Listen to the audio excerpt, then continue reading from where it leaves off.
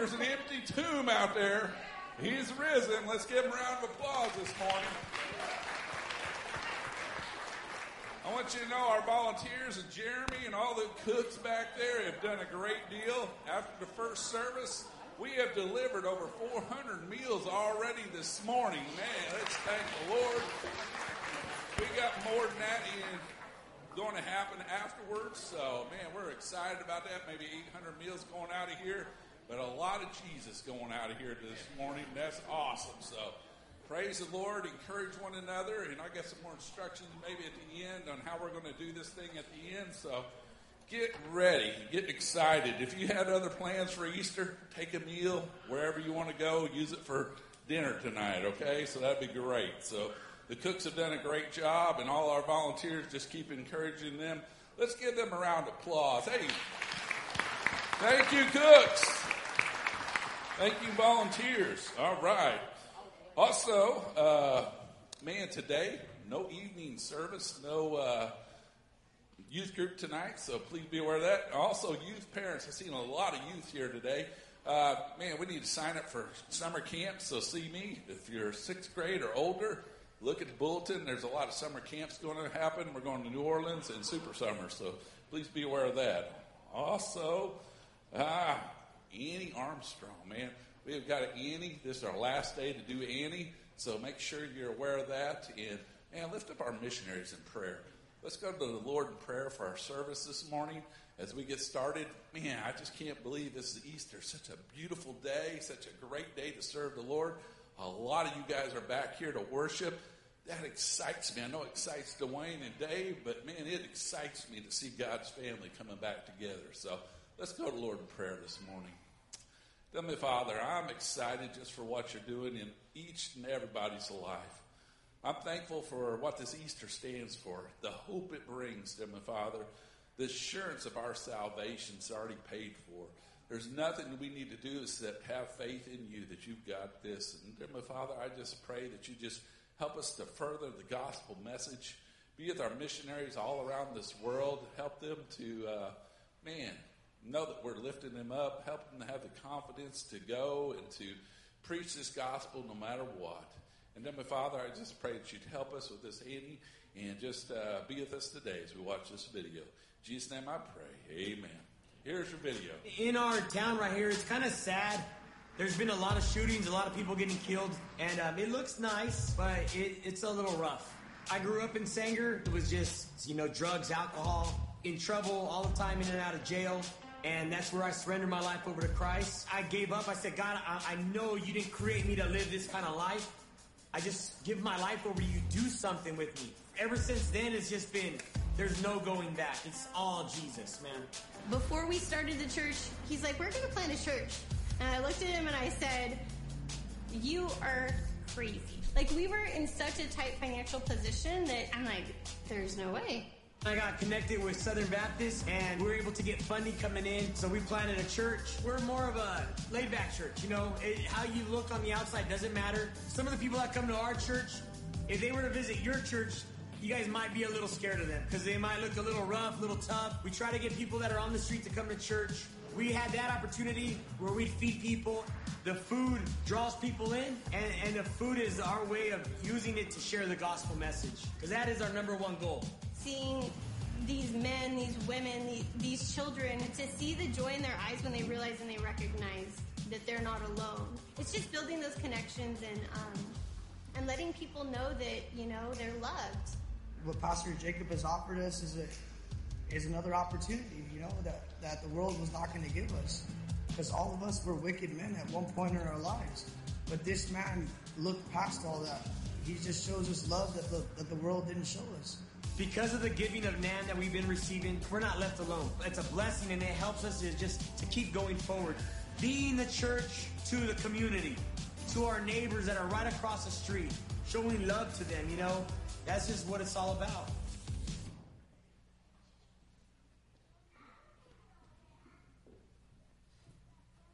Good morning. Happy Resurrection Sunday.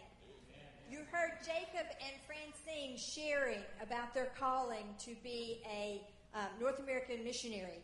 And that is what our Annie Armstrong offering is about. It is used totally, 100% to support missionaries, just like you saw them in their small town in Sanger, California. And so last year, Dwayne and I had a vacation plan. Remember, it was, before COVID stuff. And we had a vacation plan. One of our favorites is to get on the Amtrak train in Chicago and travel all the way across the United States to California. And instead of worrying about gas stations and where we're going to find a place that we can have dinner, we just sit on the train and they provide all of that stuff and you don't have to worry. And it's a wonderful experience. But last year, it was like, nope, cancel, cancel, cancel. Like I said, for a while there, the favorite word, it seemed like of everything, was no. And so it was a lost cause. There was no way last year that we were going to be able to do that. But because we have missionaries all across the United States, all across North America, and internationally all around the world, we are still able to reach people who need Jesus.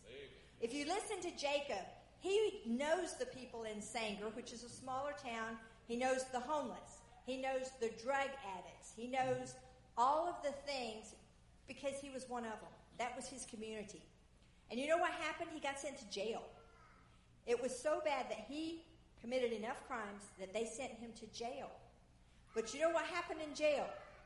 He met Christ, and he was saved, and he was changed. And when he got out, then he had a heart to reach those that were lost causes. And that's what their church does. They reach out to people that everyone else says is a lost cause. And so they are light in their community. And that's what we want to be. That's part of our purpose. We're going to give to the Annie Armstrong offering so that those guys can still stay and do what they're doing, because I can't get to California to minister. But there's an obvious need there. But there's a ministry here too, and I can do that. And our church tries to provide opportunities for us to do that.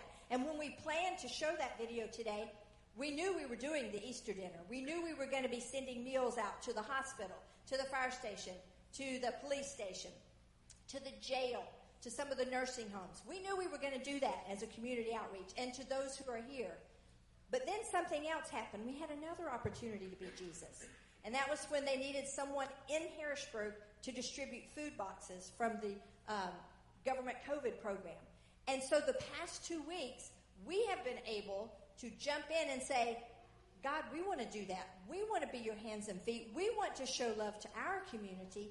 And we've been able to distribute 200 food boxes the past 2 Friday nights in our community. And so not everything we do has to be far away. We need to, yes, have a part in supporting our missionaries and encouraging them and saying that even though you're down and out, there's still hope. But we also need to give of ourselves, in addition to our money, to reaching people that many would say are a lost cause. When I was talking to one of the ladies on Friday night, this past Friday night, I was standing at her car. I'd never met her before, and we're just carrying on a conversation, and she says, where are you from? You're not from here, are you? And I'm like, I've been here 21 years. Doesn't that count for something? And you know what she was saying? She said, you talk differently. And I said, I was raised in South Georgia. She said, I heard it. I heard something sounded different about you. And I was telling Dwayne about that, and that blessed me. That's part of my heritage, is I was raised in South Georgia, and every once in a while, I guess, you can hear something. But you know what? As believers, we should have that drawl. We should have that accent. There's something different about you, because something's different. I can't quite put my finger on it, but that something should be, I love God, and I love other people. And I should show it by what I do and what I say and how I act. So let's be that church. If you want to have a southern drawl, all the more. So let's pray and ask God to bless that. Father, thank you. Thank you for the opportunity to be here. Thank you for the opportunity that I have money in my pocket to share and make missionaries like Jacob and his wife in California, so far away. I can't go there, but I can give, and my money sure can.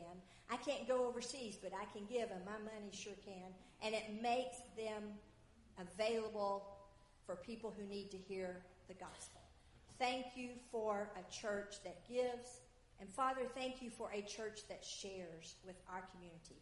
Help us to be that lighthouse through the things we do, through the things that we say, and, Father, through the lives that we live. May you be made big, and may we represent you well, and may you be lifted up in our community. In your precious name we pray. Amen. Good morning. Hey, church, guess what? It's Resurrection Sunday.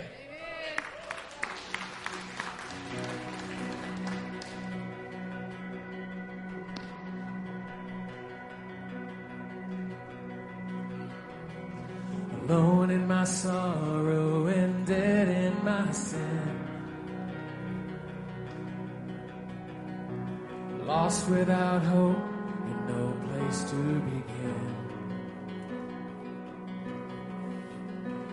Your love made a way to let mercy come in. When death was arrested and my life began, ash was redeemed, only beauty remains. My orphan heart was given a name. My mourning grew quiet, my feet rose to dance. When death was arrested and my life began. Oh, your grace so free washes over me. You have made me new, now life begins with you. Released from my chains, I'm a prisoner no more. My shame was the ransom He faithfully bore. He canceled my debt and He called me His friend. When death was arrested and my life began, oh, your grace so free washes over me. You have made me new, now life begins with you. It's your endless love pouring down on us. You have made us new, now life begins with you.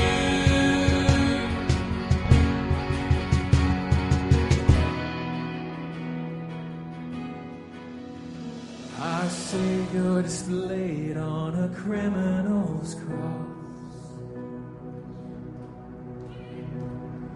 Darkness rejoiced as though heaven lost. But then Jesus arose with our freedom in hand. That's when death was arrested and my life began. That's when death was arrested and my life began. Oh,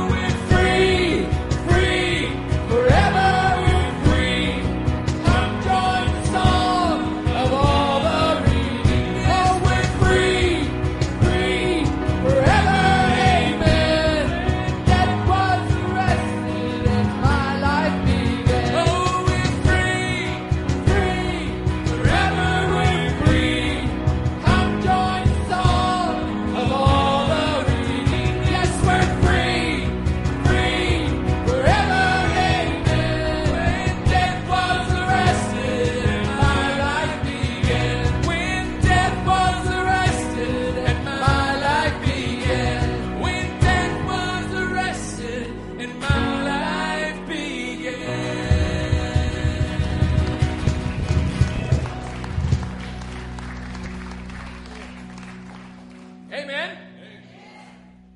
I want you to get a visual in your mind this morning. Right now, let's pray for offering. And then I want you to get a visual in your mind. But let's pray for offering right now. God, thank you, Father, for the risen Savior. You are alive, Jesus.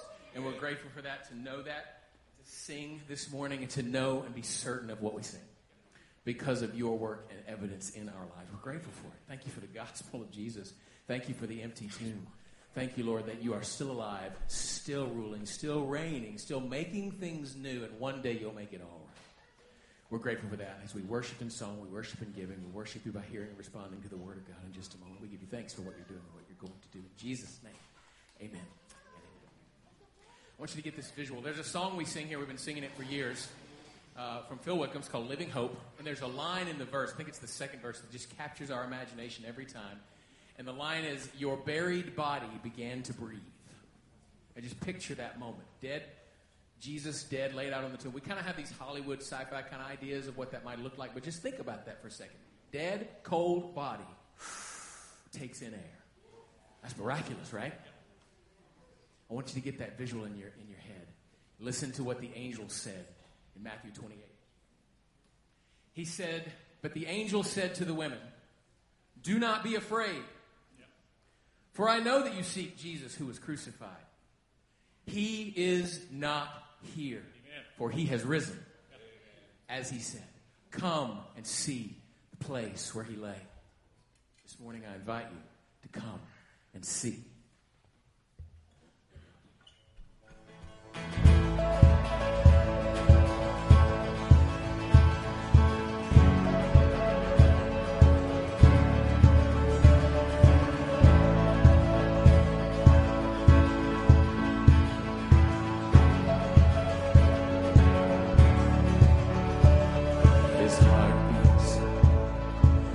Begins to flow, waking up what was dead a moment ago. And his heart beats. Now everything is changed, 'cause the blood that brought us peace with God is racing through his veins, and his heart beats.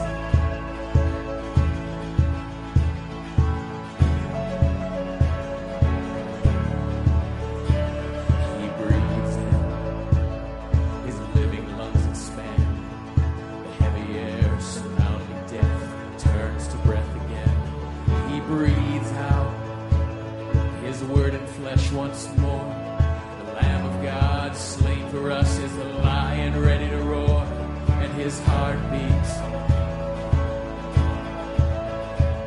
So crown him the Lord of life, crown him the Lord of love, crown him the Lord of all. He took one breath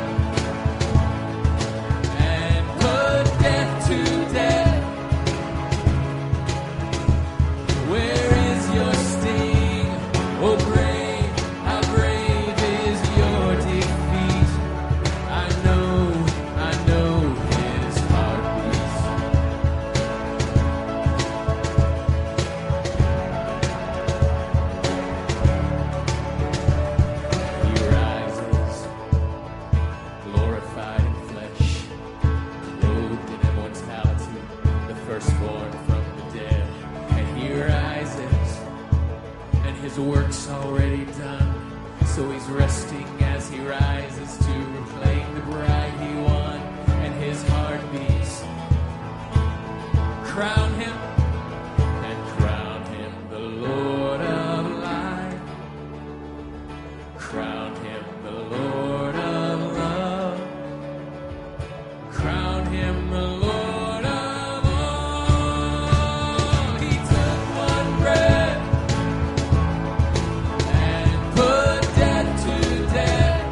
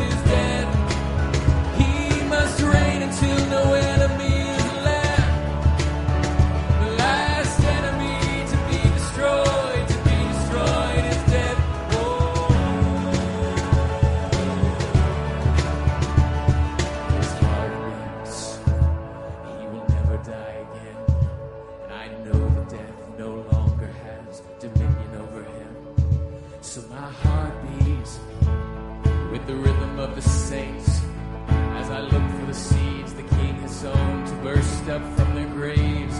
I know he took one breath and put death to death. Where is your sting?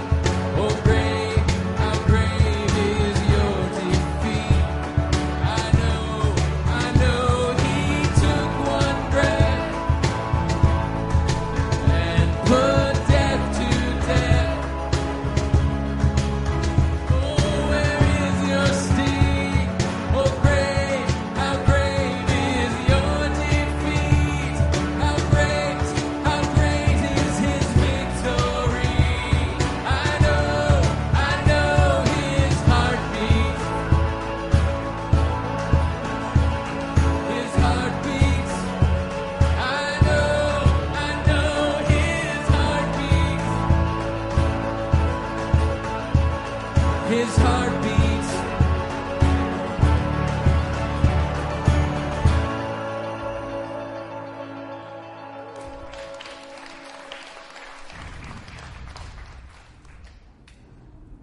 It's Friday. Jesus is praying. Peter's asleep. Judas is betraying. But Sunday's coming. It's Friday.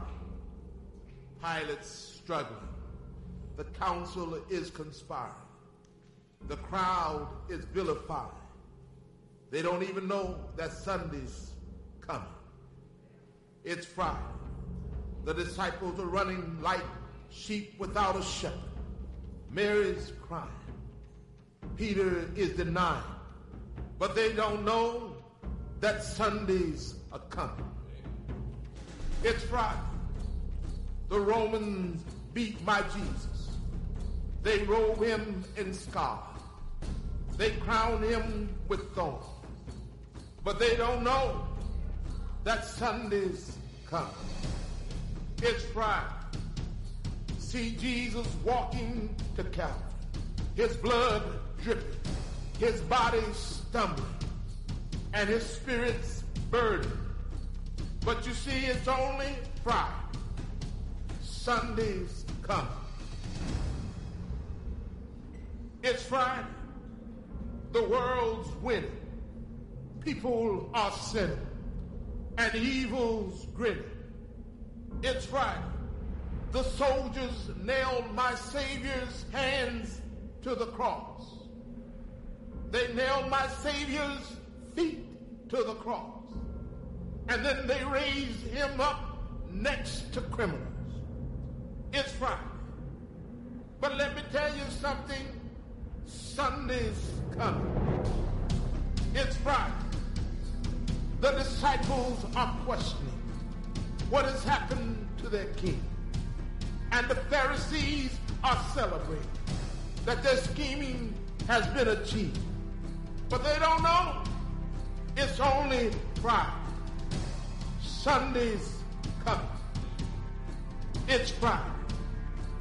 He's hanging on the cross, feeling forsaken by his Father, left alone and dying. Can nobody save him? Oh, it's Friday, but Sunday's coming. It's Friday. The earth trembles. The sky grows dark. My King yields his spirit. It's Friday. Hope is lost. Death has won. Sin has conquered. And Satan's just a laughing.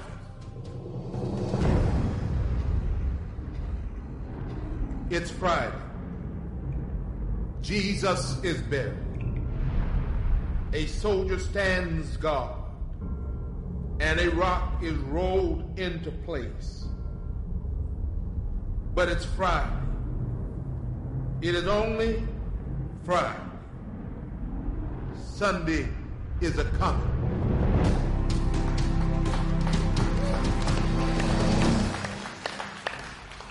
Yeah, well, it's here. It's here. You know, it's so funny. It's really, no, it's more not funny. It's just wonderful. Is that you remember last year They couldn't stop Easter, but they put a moratorium out that we couldn't do the church thing. And I preached to 13 people in this room. The text crew was here live. And this year, guess what? Last year was a no, and this year's a yes. Aren't you glad? See, do you remember when we talked about, better days were coming? They're here. They're here. And we're just excited. And I'm so glad to be with you. Thank you all so much for coming out. We had a great first service, and you guys are here today. Thank you so much. And some of you are back for the first time, and we're just really glad that you're here. It's just exciting to celebrate and to worship together. Well, listen, we want to tell the story today.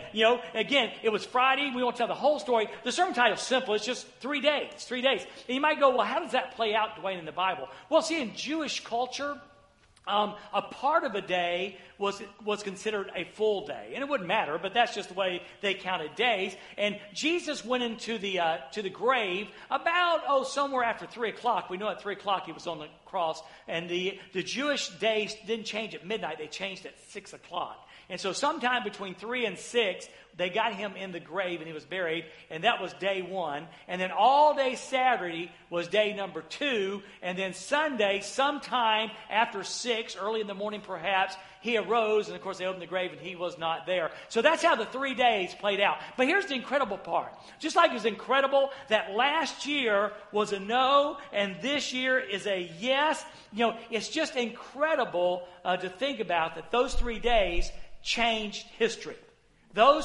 What happened on those 3 days changed history. And that's what the sermon is about today. I want to share with you, for some of you maybe for the first time, and perhaps for a lot of you, it'll be a story that you heard many times, but hopefully just a little bit different, a little challenging, a little more. God, thank you so much for this. 2,000 years ago, an event occurred, and it's just so important. After 2,000 years, an event occurred, now listen, that changed the world. Now, how many events do you know that changed the world? I remember saying, and it seems so puny now, I remember saying that COVID was going to change the world. Not like Jesus did. Not like Jesus did. 2,000 years later, we're still talking about Jesus Christ, his birth and his life, his death and his resurrection. It's the focal point of human history. It's amazing, again, that last year was no and this is a yes. But let me tell you the most amazing thing about this whole deal is this. We're even talking about this.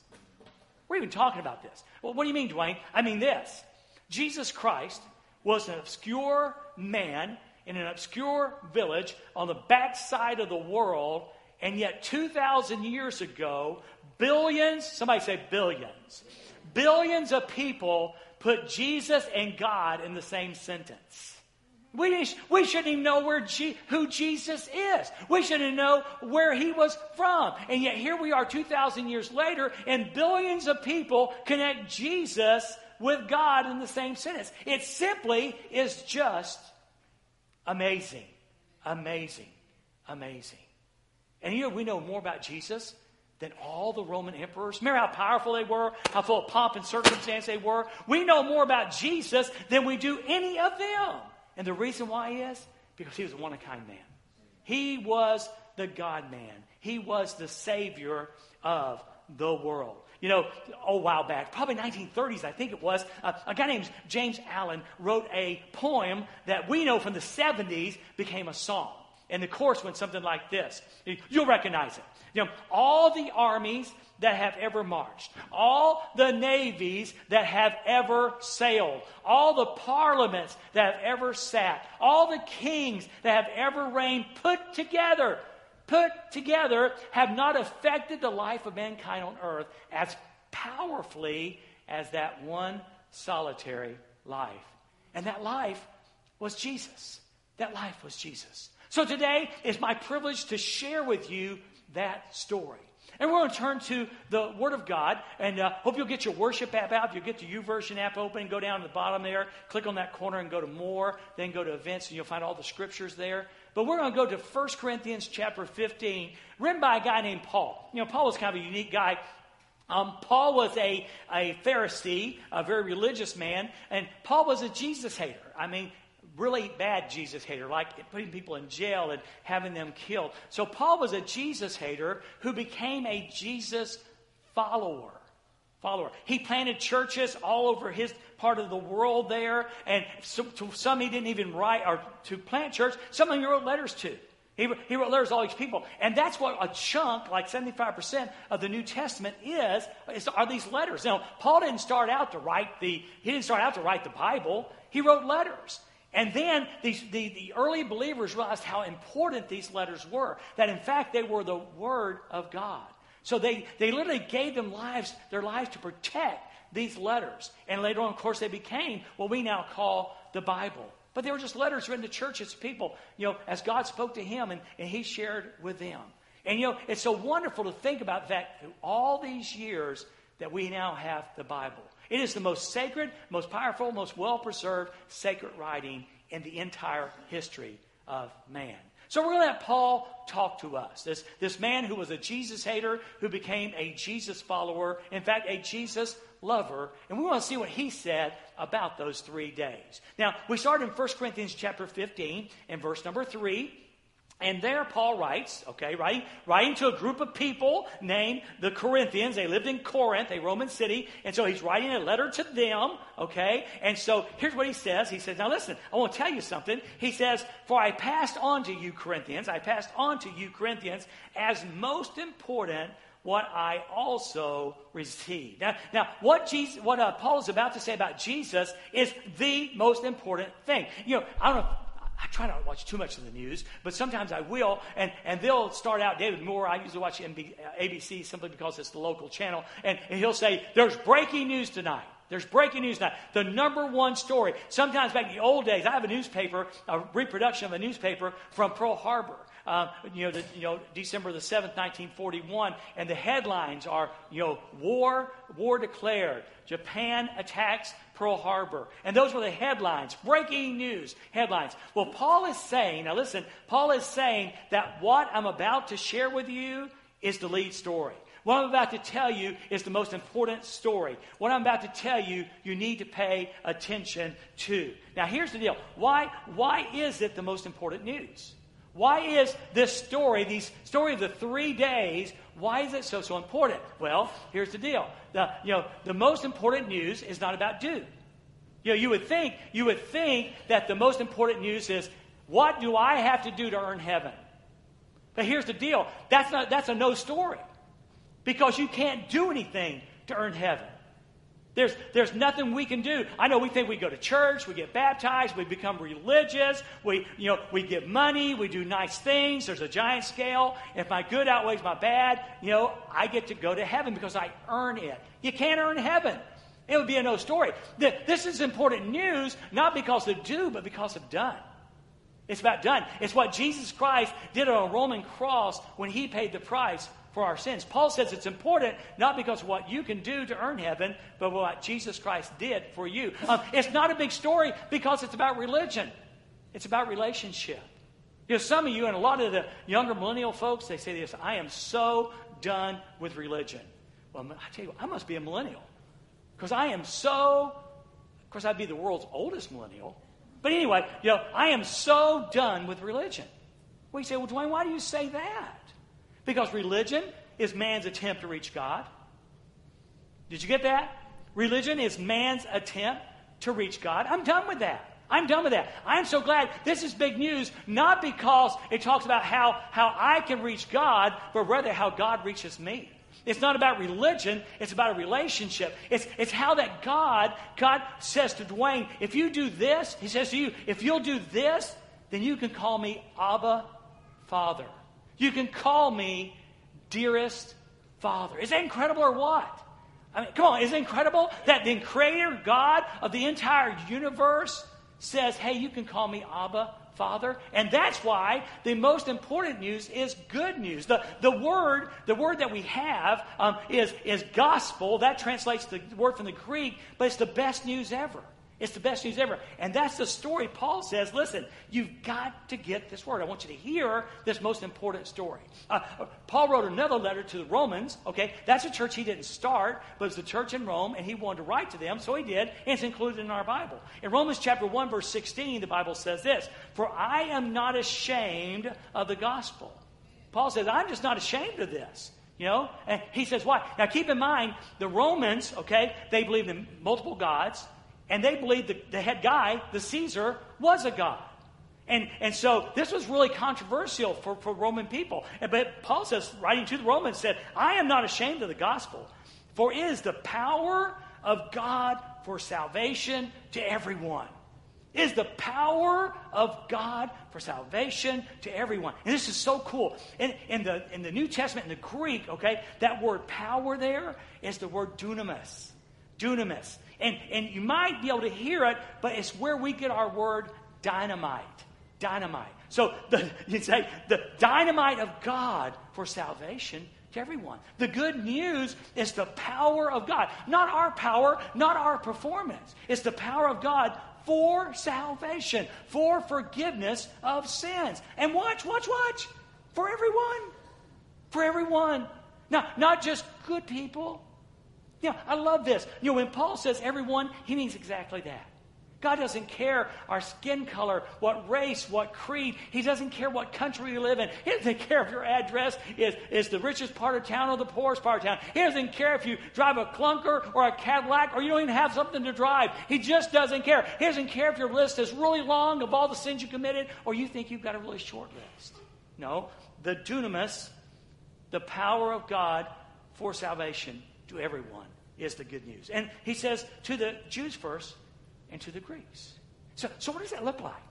Well, Paul's going to tell us. He spends the rest of several verses telling us exactly that. In the second part of verse number 3, he says, here's the good news. Here's the good news. That Christ died for our sins according to the Scriptures. That Christ died for our sins according to Scripture. Now, first off, it's not just that Christ died. Okay? It's not just that this really good man named Jesus went to a Roman cross and his hands were pierced and his feet was pierced and he's sitting there and he bled and suffocated on a cross. It's not that. It's not that he just died. Look why he died. He died for our sins according to the Scriptures. I love this. See, everybody has sinned. I know it's sometimes hard, but think about it. Come on. Be honest. You know, if sin is like things we do that like offend God or things that are morally wrong, if you think about it, even by man's law, all of us have sinned.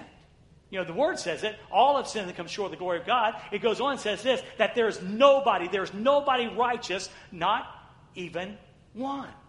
And because of that, there's a penalty. There's a death penalty, in fact. The Bible says, in that same book of Romans that Paul wrote to the church of Rome, you know, he said that, you know, the payment for sin is death. You know, because we sin, we deserve death. And yeah, that's physical death, but more importantly, it's eternal separation from God. That is what we deserve. But listen to this. But the gift of God, somebody say gift.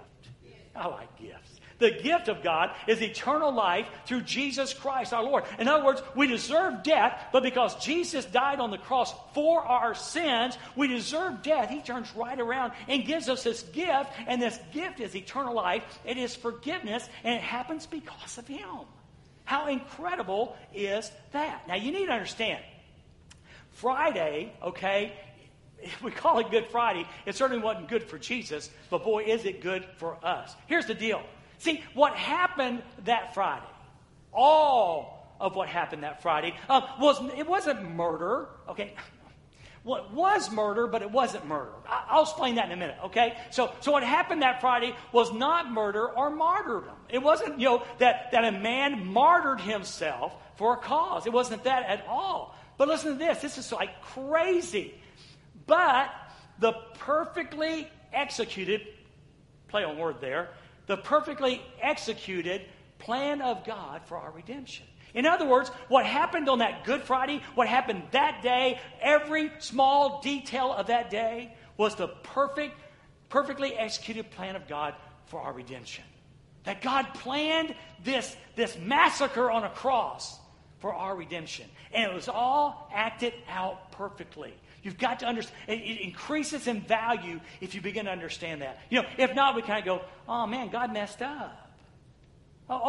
He must not have been paying attention, and they arrested Jesus and nailed him to the cross. That's all too bad. Something went wrong. It didn't go wrong. It went perfectly right. It went perfectly right that Jesus Christ endured the cross and the sufferings and the shame and all of that, paying for our sin. So it wasn't that. It wasn't a plan gone bad. It was a plan gone perfectly right. Let me show it to you. The book of Acts is like the history of the early church, okay? And in Acts chapter 4, they're kind of like having a prayer meeting, and Luke, another gospel follower, writer, wrote the book of Luke and the book of Acts, okay? So he's at this prayer meeting, and he writes down what these guys pray, okay? Now here's what it looks like. This is Acts chapter 4, verse 27 and 28. For in fact, he says, in this city, Jerusalem, in this city, Herod and Pontius Pilate, and the Gentiles, I'm not done yet, and the people of Israel. So you've got Herod, you've got Pilate, you've got the Gentiles, and you've got the Jews, okay? And then he goes on and says this, they assembled together against your holy servant Jesus. So they're praying to God and say, God, we know. See, we always tell God what he already knows in our prayer. Have you noticed that? If we didn't tell God what he already knew, our prayer lives would be a lot simpler. Okay, but they're telling God what he already knew. Hey, God, you know that Herod and Pilate and the Gentiles and your people all rose up against your son Jesus. You knew that. But here's the part that's important. Look at verse 28. To do whatever your hand and your will had predestined to take place. They say, hey, God, we understand something. This was your plan. Everything that happened on Good Friday was executed and allowed by you. It wasn't Pilate, it wasn't Herod, it wasn't Gentiles, it wasn't the Jews. It was you acting out your perfect plan for redemption. Well, what did it look like? What did that Friday look like? Well, let's look at another follower of Jesus. There's a guy named Matthew. Matthew was the most hated guy in town. He was a tax collector, and they hated him. He was a betrayer of people. He cheated people. Literally, he robbed people by charging more taxes, and he got to keep the profits. So there's a guy named Matthew, and he's sitting at his desk one day. And Jesus walks up and says, I'm sure the rest of their guys are going, don't do it, Jesus, don't do it. Hey, Matthew, come follow me. And they're going, he's the hated guy. Nobody even likes him. They hate him. Hey, Matthew, come and follow me. And you know what Matthew did? He left that to follow Jesus. And so he became one of the gospel writers. He told his side of the Jesus story. Well, here's what he wrote about that Friday afternoon. It's about 9 o'clock when Jesus goes on the cross. And then Matthew chapter 27, verse 45 and 46, the Bible says, from noon, so he's been on the cross about 3 hours, from noon until 3 in the afternoon, darkness came over the whole land. In other words, God turned out, from noon until 3, God turned the lights out. What was about to happen was so bad, so horrible as far as sin goes, it turned out the lights. He turns out the light. Darkness came over the earth. And in verse 46, the Bible says, about 3 o'clock. About 3 o'clock in the afternoon. David said, get a visual on that. Get a visual. You're home from school. School was out at 2:45. You're home from school. Your shift ended at 2. You're home from work. Okay? About 3 o'clock in the afternoon, Jesus in this darkness, Jesus cries out and says with a loud voice, Eli, Eli, lama sabachthani. And what he says, and then they give us the English translation in the scripture, is, my God, why have you abandoned me? Why have you turned your back on me? Because you see, this didn't happen. I need to tell you something. Are you listening? Jesus, God, will never turn his back on you. Jesus will, see, some of y'all think, Dwayne, you remember COVID? I'm pretty sure God turned his back on me. No, he didn't. He didn't. In fact, this is the only time that God turns his back on his son. You say, well, why did that happen? Because at that point, Jesus becomes sin. Now listen, every sin, somebody say every sin. Every sin that was ever committed. You remember in Adam and Eve? Remember that story from Genesis chapter 3? The very first sin of rebellion? Yeah, he died for that one. Do you remember David's fling with Bathsheba? The big scandal? He died for that one too. In fact, you know what? Remember your fling? He died for that one. You remember that bit of jealousy you had last Tuesday? Yeah, he died for that too. Yeah. He died for every sin of every man, woman, and child. And on him, that sin came on him. He owned that sin. In fact, 1 Corinthians chapter 5, verse 21 says he literally became sin. So as God turned out the lights at 3 o'clock in the afternoon, he cries out, "Why have you abandoned me?" And the answer is because God couldn't look on the sin. He had to turn his back on his own son because his own son had become sin. And that's crazy. That's crazy good.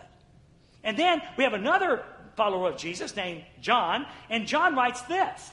After that, what we just read, after this, when Jesus knew that everything was now finished, when he knew it was done, that the scripture might be fulfilled, he said, "I'm thirsty." Well, why did they put that in the Bible? Because it shows the humanity of Jesus. I mean, if Jesus felt no pain on the cross, it robs it of its power. Jesus was 100% man, yet 100% God. And you say, "I've never heard that before." That's because there was only one. It was him. 100% man and 100% God. And he endured the suffering, the scourging, the nails driven through his wrist and through his feet, his back stripped of the flesh, the crown of thorns, blood loss, suffocation. All of that he felt. He thirsted. You would too. And they included that just so you'll know how human Jesus was. See, Jesus can identify with your pain. When you hurt, he knew about hurt. When you suffer pain, he understands pain. When you understand loss, he understands loss. Remember that time in the middle of COVID and you felt like God turned his back on you? Jesus said, "I know what you're talking about. I felt that way." Isn't that great? Aren't you glad you got a Jesus that can identify with your pain and your suffering and your hurt? Well, we skip a verse, but go down to verse number 30. And the Bible says when Jesus, some guys saw some vinegar there, and they said, "Give him some vinegar." So they put it on a pole and lift up a sponge to his lips, and he kind of sucks in that vinegar. And the Bible says, when Jesus had received the sour wine, he cried, "It is finished." It's the word tetelestai. Tetelestai. It's a Greek word. And it's really not a religious word. It's just a Greek word. And it means done. It means finished. When a painter, when an artist would be painting a masterpiece or a piece of work, and he put the last brush stroke on there, it would be tetelestai. It is finished. When a carpenter would build a table, and he'd drive in the last peg and the last leg, he would stand back and say, tetelestai. It is finished. Who knows, maybe when the last lash was applied to the back of Jesus, maybe the Greek Roman soldiers said, tetelestai. They spoke Greek. Tetelestai. There. It's done. But in this case, when Jesus says, tetelestai, it is finished, what he's talking about, the price for our sin. That the price for sin, the wages of sin was death, and the price now had been paid. Tetelestai, it is finished. You don't need to add anything. You understand sometimes more is just more? You understand more is just more? Listen, you don't need to add your baptism to tetelestai. You don't need to add your church membership to tetelestai. You don't need to add your religion to tetelestai. You don't need to add anything. It is finished. It is done. It is complete. It is finished. And then he says, the Bible says, he bowed his head. He gave up the Spirit. Do you see that? Do you track that? He gave up his Spirit. See, that's why I wrestled with that term murder. People for centuries, millennia, have been trying to kill God. They just can't get it done. So it wasn't murder, it was attempted murder. That's all they could do was attempt to kill him. Because when it came time for the last heartbeat, this is good. When it came time for the last heartbeat, he willed it. He said to himself, last heartbeat, and boom. He gave up. He yielded his spirit. And by the way, Brother Brent and David, wherever you are, when it came time for the next heartbeat, he willed that too. When his very body began to breathe, boom, boom, boom. When the blood started coursing through his dead body again, boom, he did that. He did that. He did that. So it was finished. He yielded his spirit. Now here's the deal. Listen, many people, many men have died on crosses before. And many of men have died for worthy causes. But only one man died for the sins of the whole world. And, well, that is Jesus Christ. That is Jesus Christ. That's what makes this so special. But we got to go just one step further. Because you see, here's the deal. The Bible says, in Matthew writing again, Matthew says that when he cried that out, it is finished, it is done, and he yielded his spirit, there was this curtain. Here was the holy place, and here was the Holy of Holies.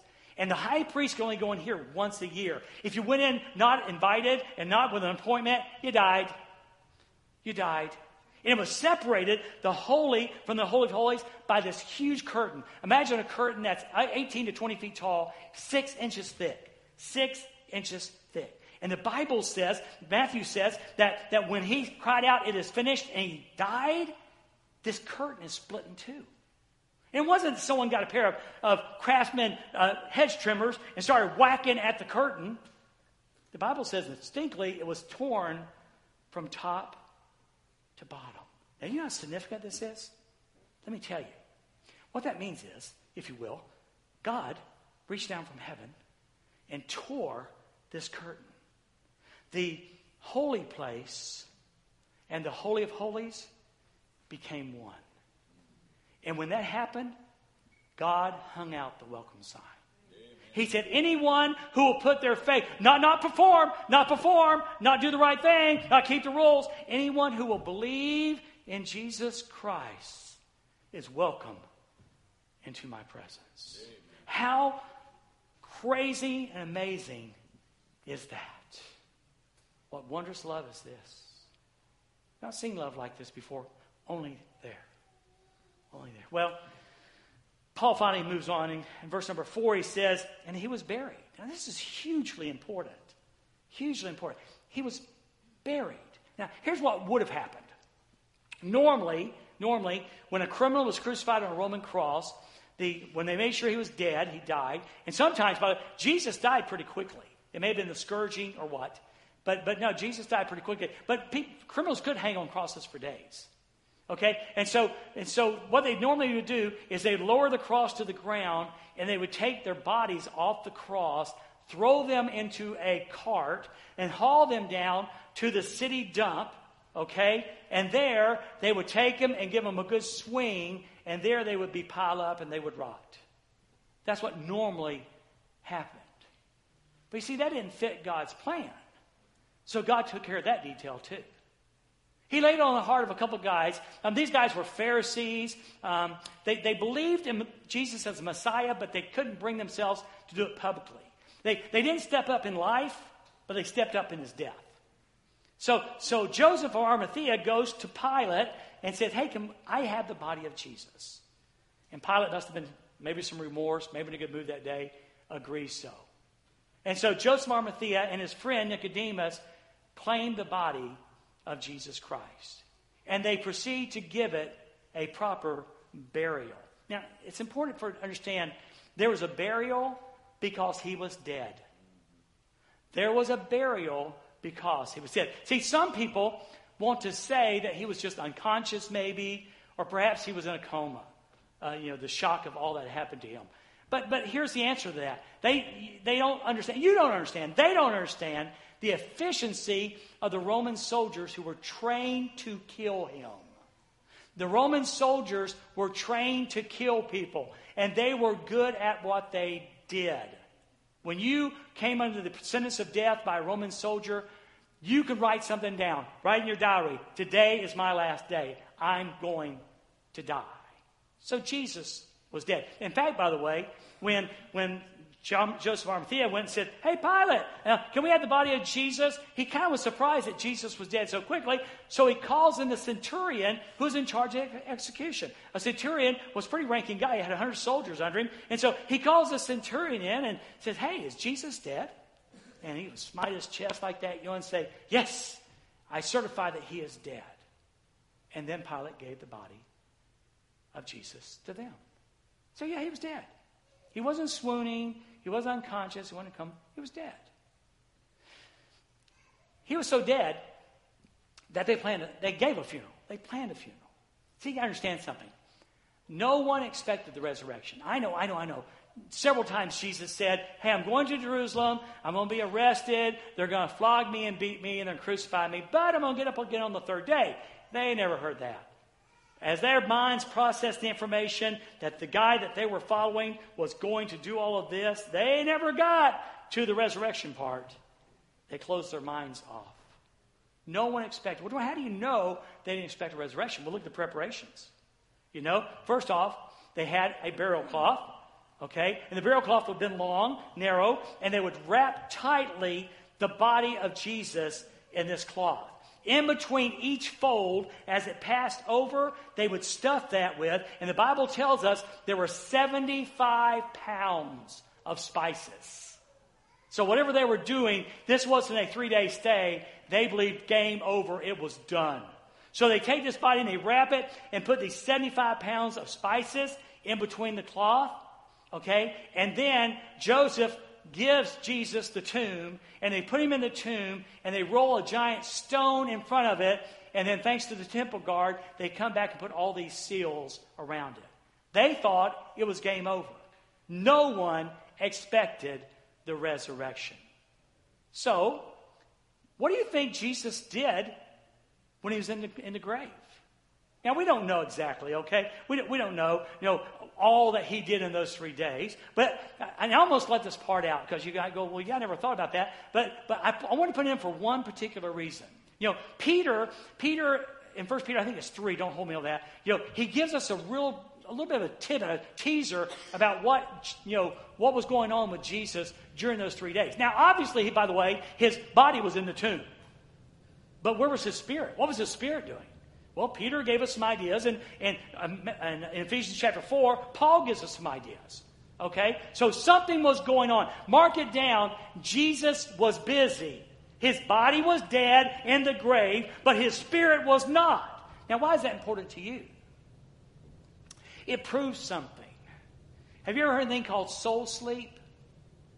Yeah, there are people that believe that when you die, all of you, soul and spirit, go to the grave and sit there and wait for the resurrection. There's something wrong with that, and that's the Bible doesn't teach that. Paul said to be absent from the body is to be present with the Lord. And then that's why I think Peter gives us the hint, hey, wait a minute, his body was in the tomb, but he was busy. We'll find out one day all that he was doing with clarity because we don't have that much clarity. And why this is so important, you remember Grandma? Remember when Grandma died? You remember your husband when he died?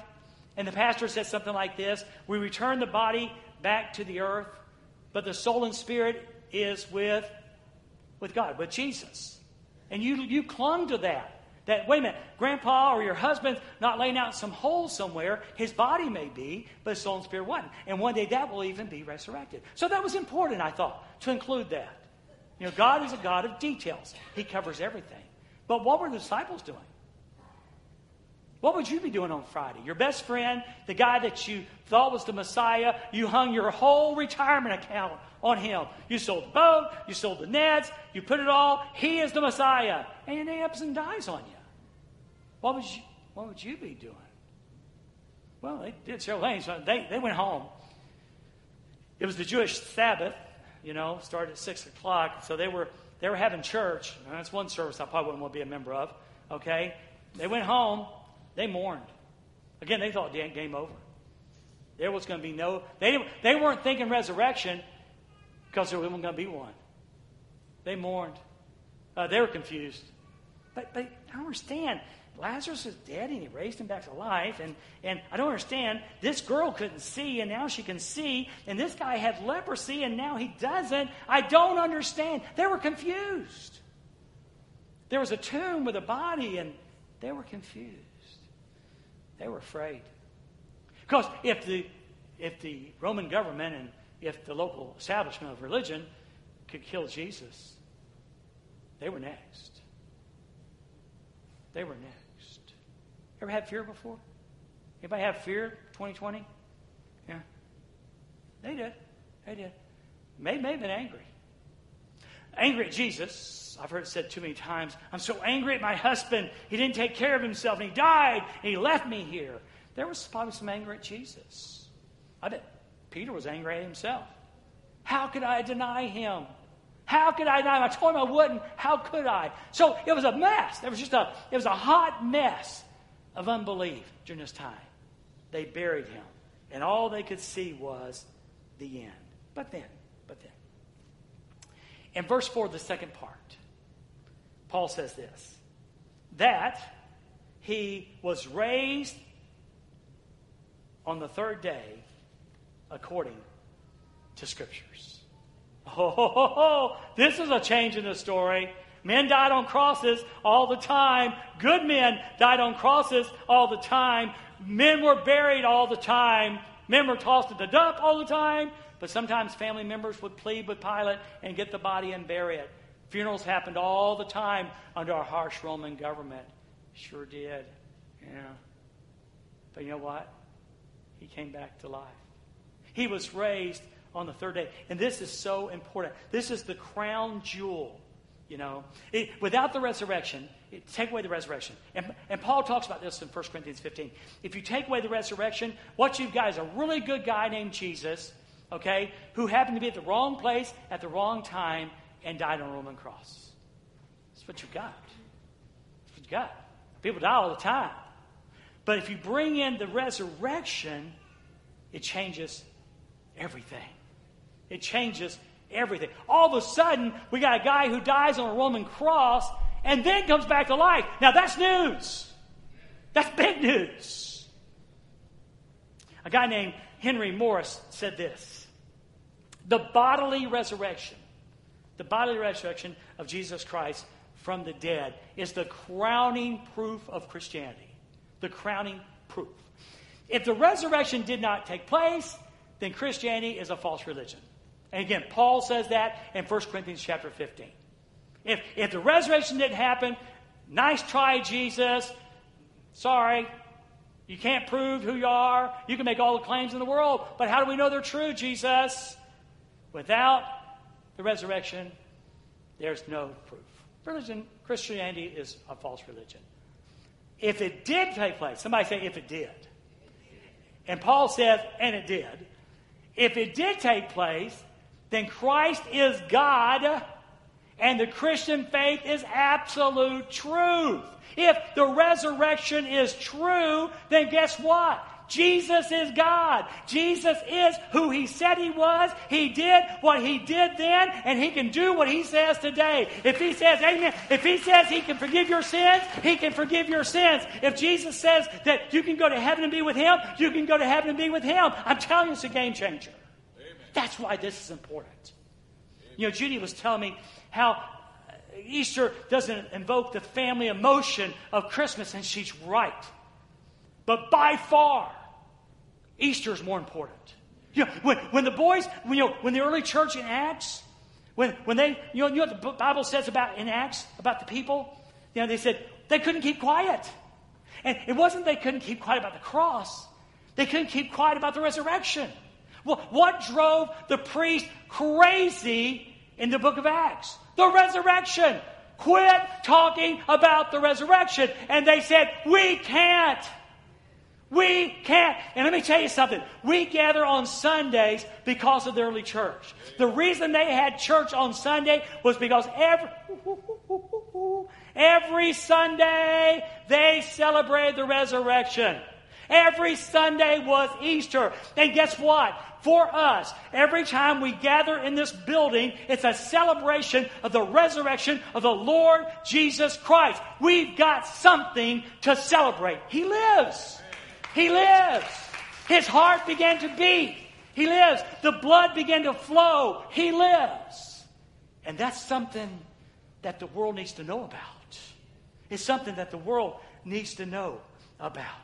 So, the tomb authenticates the cross.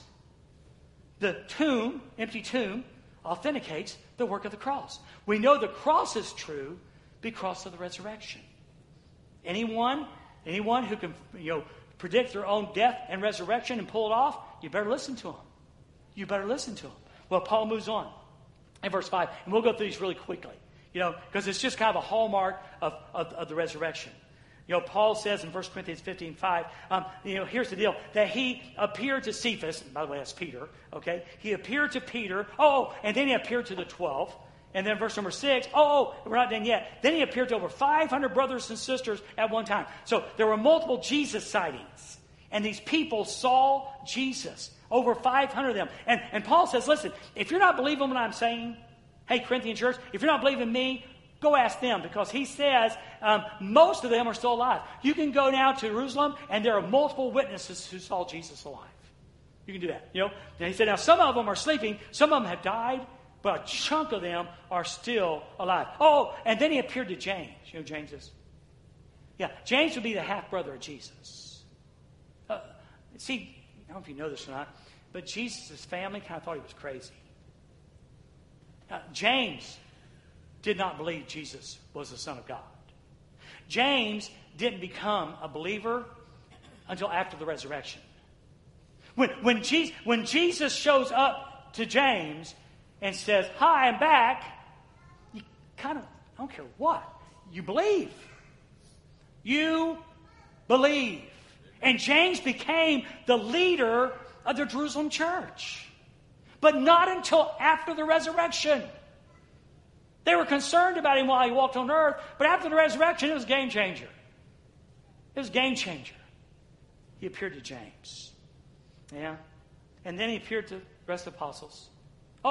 And then in verse 8, Paul says, and last of all, as one born at the wrong time, me, Paul's saying, me, on the road to Damascus. It's an incredible story. Don't lose the wonder of what this is all about. Don't lose the wonder of what this is all about. Tim Keller, a teacher, preacher, great quote. The gospel is this. We are all more sinful and flawed in ourselves than we ever dared to believe. Isn't that true? You need some help? Go back about 3 weeks ago. A guy walks into some massage parlors in Atlanta and kills 8 women. You think we're sinfully flawed? Yep. How about let's go to Boulder, California. A guy walks into a grocery store and shoots 8 people or 10 people. You think we're flawed? And we could go on and on and on. Yeah, Tim, you're right. We are more sinful and flawed in ourselves than we ever dared believe. Yet, at the same time, we are more loved and accepted in Christ Jesus than we ever dared hope. I love this. As broken and as flawed as we are, God's grace is sufficient to forgive us. Amen. Now, that's a message the world needs. I told you, I kept leaning over during the video. Both services, I did this. I love the story about Sager, California. I love the fact that this guy was a criminal. He was in jail. And he receives Jesus Christ as Savior and becomes a preacher. Did y'all catch that? Amen. That's the power of the gospel. Not everyone who gets saved is a goody boy or girl. God can take these really broken people and redeem them. And redeem them. And you know what? God wants to do that in your life today. If you're watching on Facebook, God wants to do that today. If you're going to be watching in the future on Facebook, God wants to do that today. You say, Dwayne, how does that happen? Well, I call it the ABCs of the gospel. The first thing we have to do is we have to admit, that we are sinners. I mean, you don't have to search too hard to know that. The Bible says all have sinned and come short of the glory of God, and that there's none righteous, no, not one. Every one of us have offended God. Every one of us have sinned. And the payment for that is death. You know, the Bible goes on, says in Romans 3:10, it said that there is none righteous, no, not one. Not even one. So we need to admit to God, admit to ourselves that we have offended God, that we have sinned against God, and that we are guilty. And then we need to believe. I like this. I'm so glad I'm glad the next ABC didn't say that we have to play the scale game. And boy, if we somehow can be good enough, that we get to go to heaven. I'm glad it's not that. I'm glad it's believe instead. Believe that Jesus died for you and is willing to forgive you.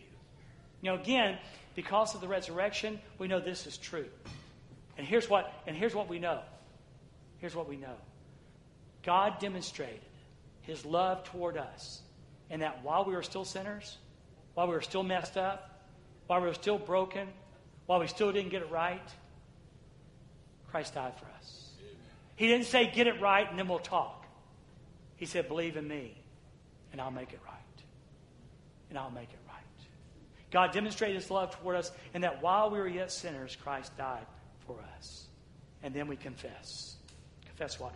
You know, a willingness to turn from your sin and follow. Too often, and I'm going to be very blunt and candid, too often we sold the story, just pray a little prayer and go live like you want to, heaven when you die. That's not what the Scriptures teach. The Scriptures teach there's an act of repentance and an act of following. Now, repentance means this. It's a turning. It's a change. My favorite illustration continues to be this. It's like going in one direction and turning to another. So you're walking in the direction of doing what you want to do, and you turn toward God. But I really like the other one, too. It's a change of attitude. It's a change of attitude. You change your mindset. You change your mind about sin and you and God, Christ, and believing. You know, you may be sitting here today and maybe on Facebook later on, you know, you're sitting there going, yeah, I don't believe this stuff, Dwayne, but you know what? You've made a pretty hard case for the resurrection today. You know, I think I just something I need to investigate. That's great. That's great. Because I'm telling you, it's true. It's true. And we need to be willing to change our attitude to follow Christ.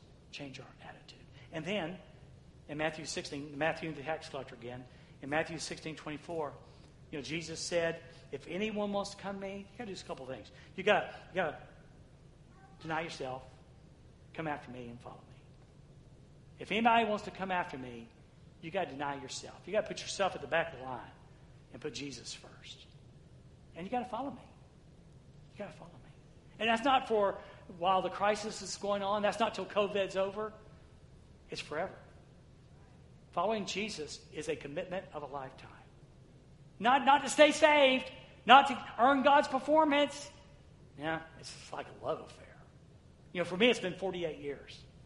And Jesus has never failed me. He's never let me down. I failed him plenty of times. But he's never failed me. So we come down to the end now. And we want to give you a chance. If you're on Facebook, listen up. You know, it's not something you have to do in a church building. I'm glad for that. But my friend Brent's going to be standing down front, and the team's going to lead us in a song, a great song, as a matter of fact, about the name of Jesus. And today, if you want to, you can leave your seat right here and come down and say, Brent, I want to know more. I want to know more.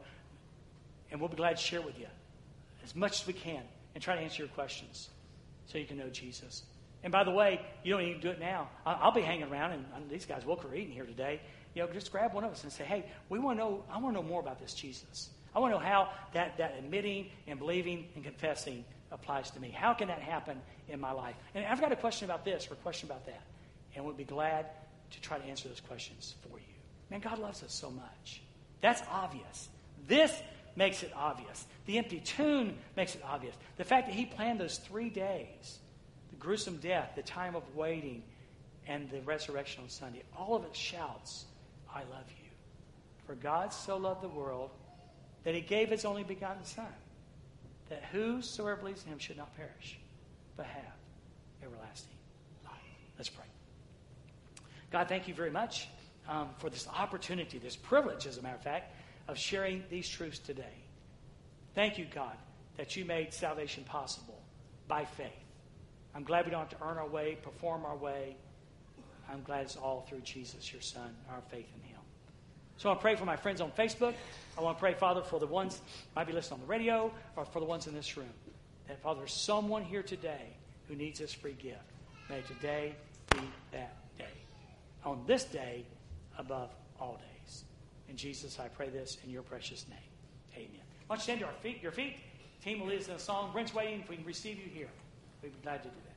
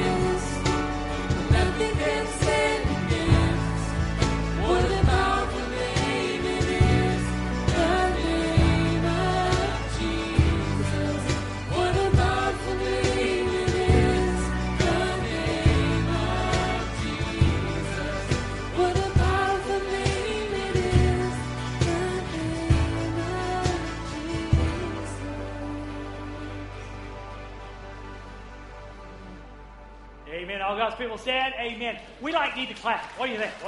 All right? Yeah.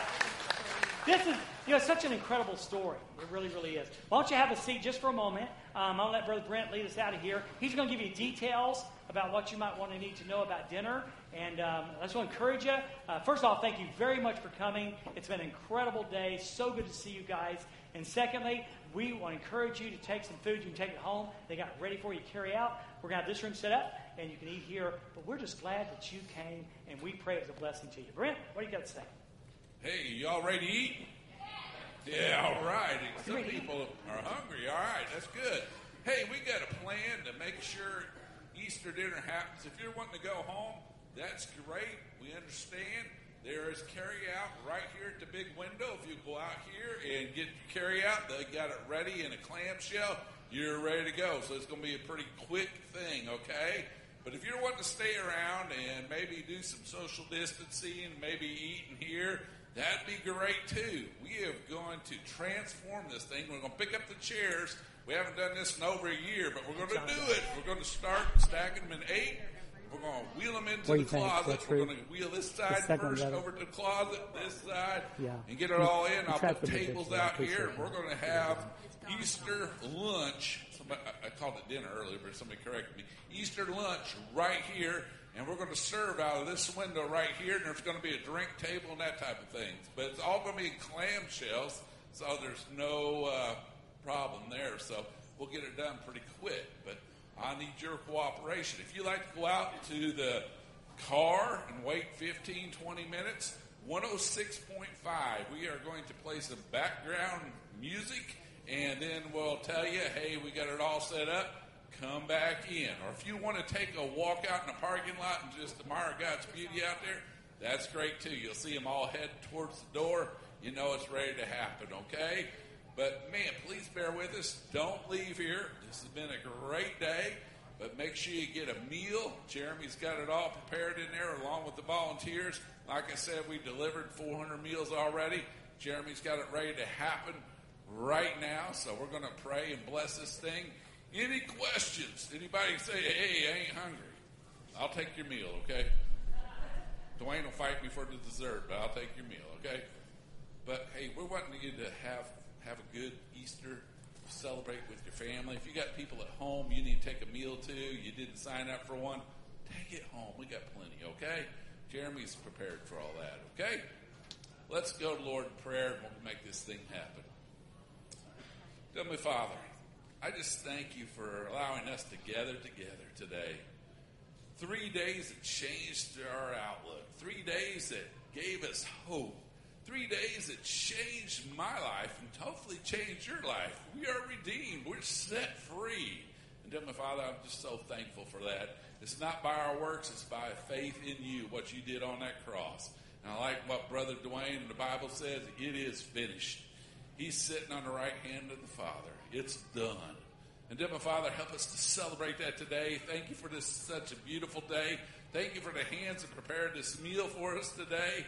Thank you for all the meals that are going out to somebody else or to somebody at home, somebody that doesn't have a hope this Easter. I just pray that you'd just reign supreme, Heavenly Father. You'd show up in the gospel. Help us to spread the good news. In Jesus' name I pray. And all God's people said, amen. Let's make it happen. Stack the chairs in 8 and we're going to get